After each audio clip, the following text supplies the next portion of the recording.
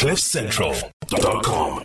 All right, well, we've got to get to Dr. Hanan in the next couple of minutes. So if you've got a question about something that's happening in your relationships, because that's usually where people like to go with Dr. Hanan, your relationship, maybe there's a problem, there's some sort of complication, you don't know what to do, you need some good advice, you need someone who's really, really objective and smart, a third voice, to kind of guide you in the right direction and make your life and your relationships a bit better.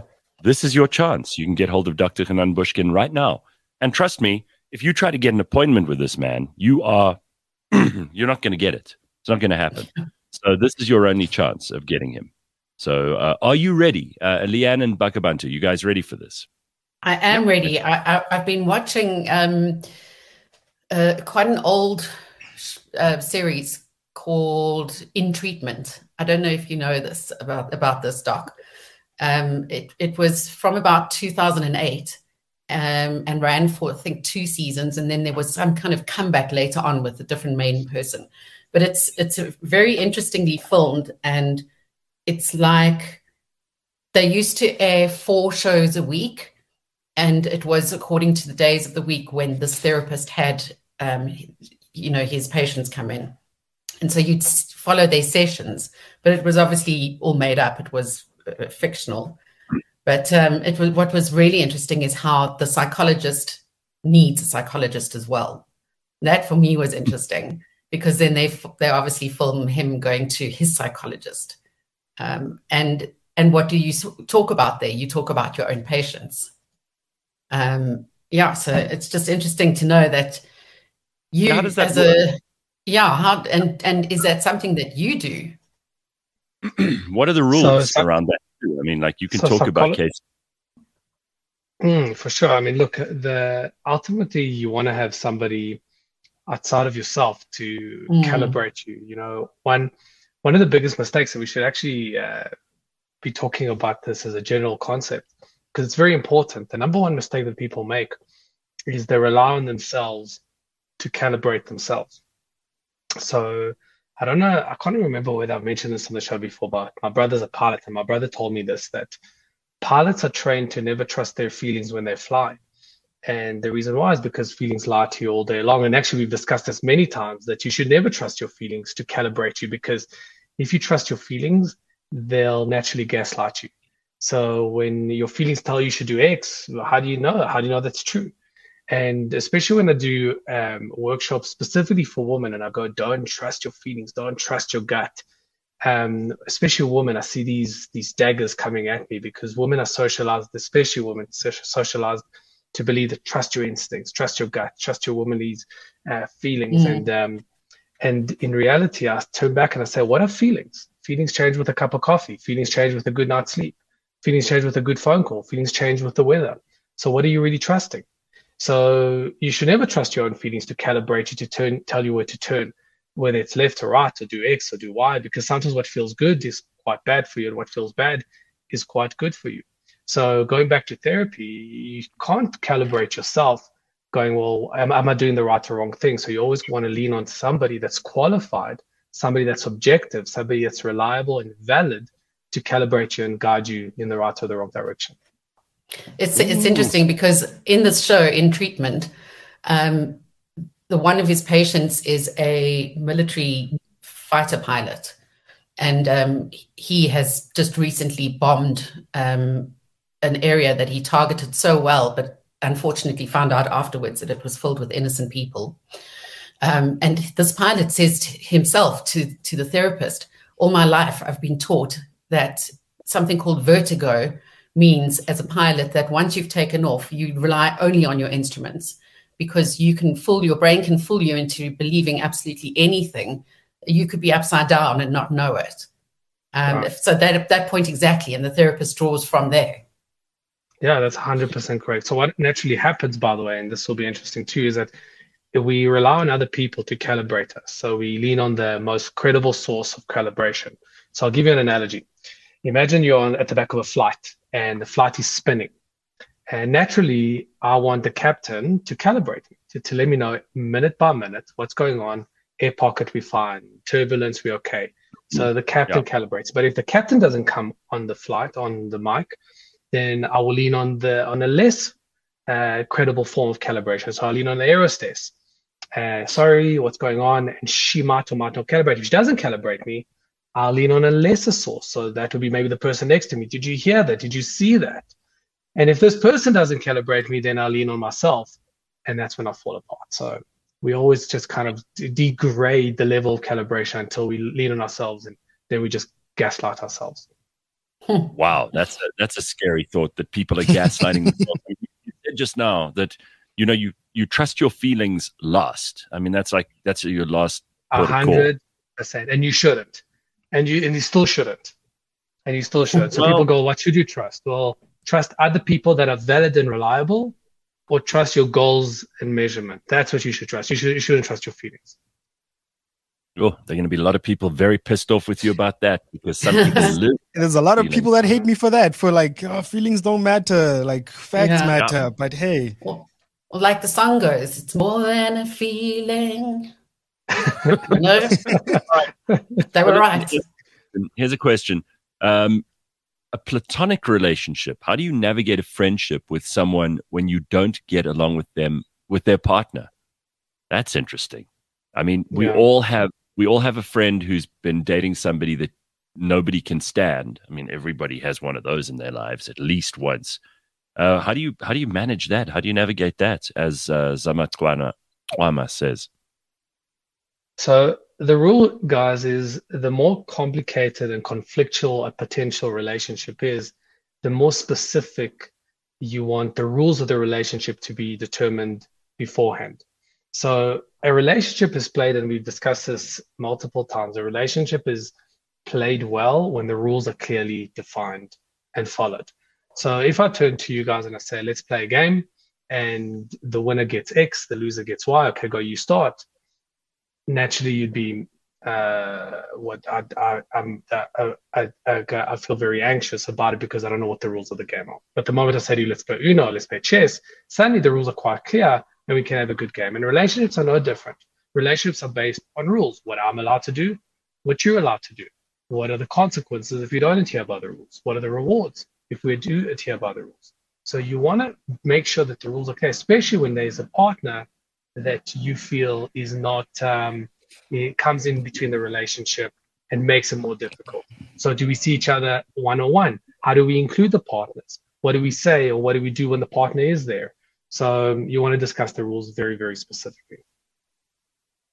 All right. I think that's handy. I also think probably for a lot of people, it's prioritizing. Like, you also don't want friends getting in the way of a good relationship, because there could be friends who are, for their own selfish reasons, opposed to a relationship, but actually it's the relationship you probably need, and maybe the friend that you don't. How do you know that?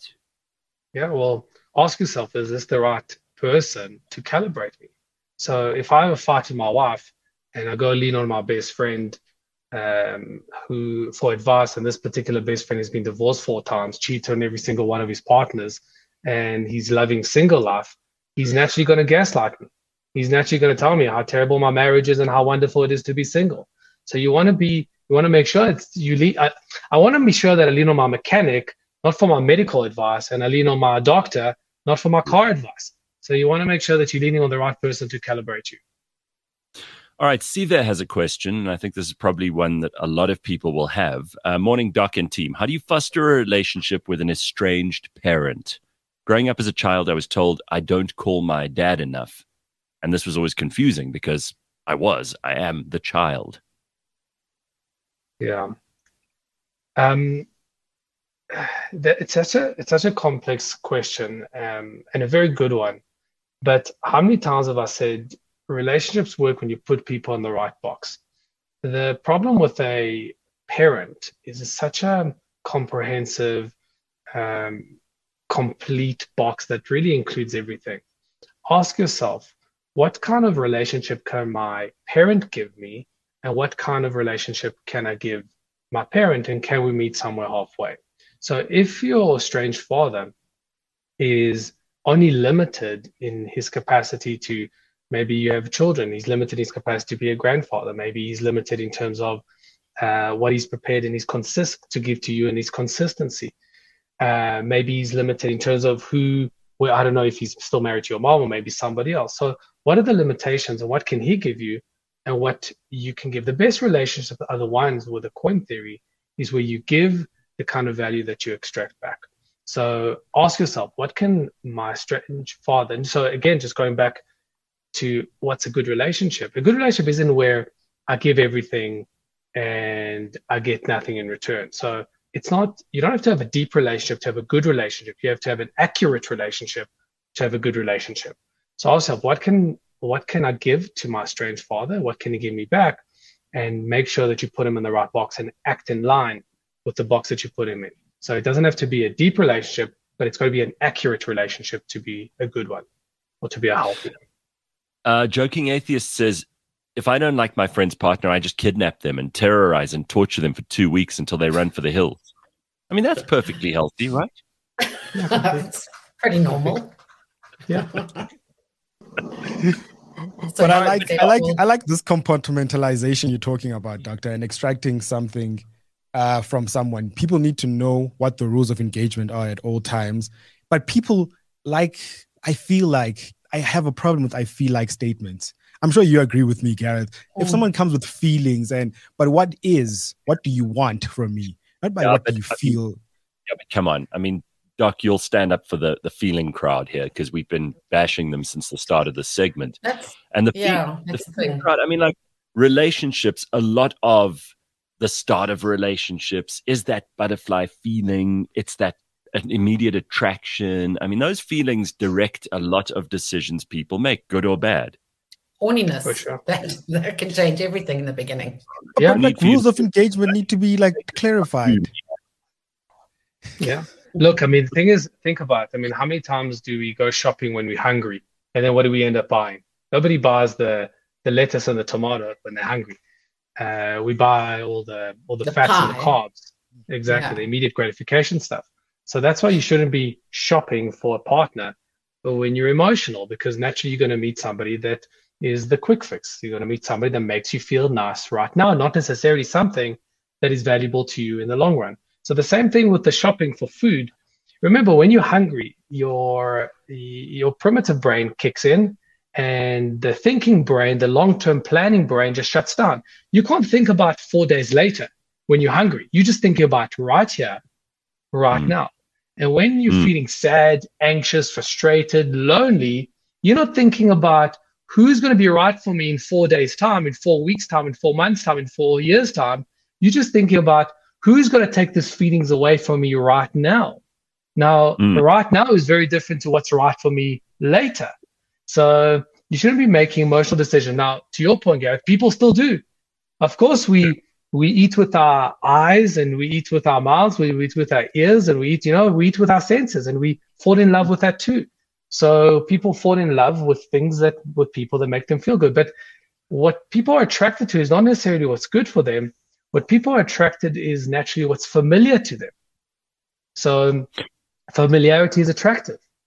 What about, and we don't have a lot of time for this, but it's something that I often have conversations with people about, friends, family, whatever it is, different levels of emotional need. Some people are very emotionally needy. They need constant kind of connection. They feel deeply about things. They're extraordinarily passionate about every single thing to do with the relationship X or Y or Z. And then you get people who are emotionally a lot less needy, let's say, is the negative way of looking at it. There are such settings in everybody's system, right? Like everybody has a different level of emotional requirement. For sure. So we actually, in relation, we work with temperament. Temperament, if I could define it in a sentence, it's really the energy that you put out into the world. So, some people are very highly temperamental, which means there's a lot of energy. They walk into a room and you just feel their energy, like they're just spinning. And there are people with low temperament that, they walk into a room, you don't even notice them. So the higher the temperament, the more you need to eat, the more you need to drink, the more you need to touch, the more intimacy you need, the more you need to love, the more you need to talk. And the lower temperamental people they need less. And interestingly, they opposite complement each other. So the highly temperamental person will naturally meet somebody that's got low temperament, believe it or not, because one pulls the other one out of their comfort zone. Because if you have two Tasmanian devils in the same room, it's absolute chaos. And if you have two people with low temperament in the room, well, nothing much happens. So you need the one to kind of bring the other side out of the other. That's an interesting thing. You see, I didn't expect that from you. That actually, in this case, opposites really do attract. So, someone who's got low emotional need will probably find themselves attracted to someone who's very emotionally needy. It's a lot of navigation, though, that's required. There's going to be a lot of conversations about, why are you ignoring me? Absolutely. That's a great point, Gareth. It's like, and I see this all the time. The thing that connects you is the thing that you conflict about the most. So the thing that allows you to love each other so much and connect you and bind you are the things that you argue about the most. Right. There we go. We're going to have to leave it at that. All right, Doc, fantastic to have you back on. And we will see you in a week's time. Dr. Hanan, everybody. And things will be okay. Cheers, Doc. You can also send us your questions. Maybe you want to get in touch with us. If you want to stay anonymous, you can do that too. Contact@cliffcentral.com. We'll pass on your questions to Dr. Hanan. cliffcentral.com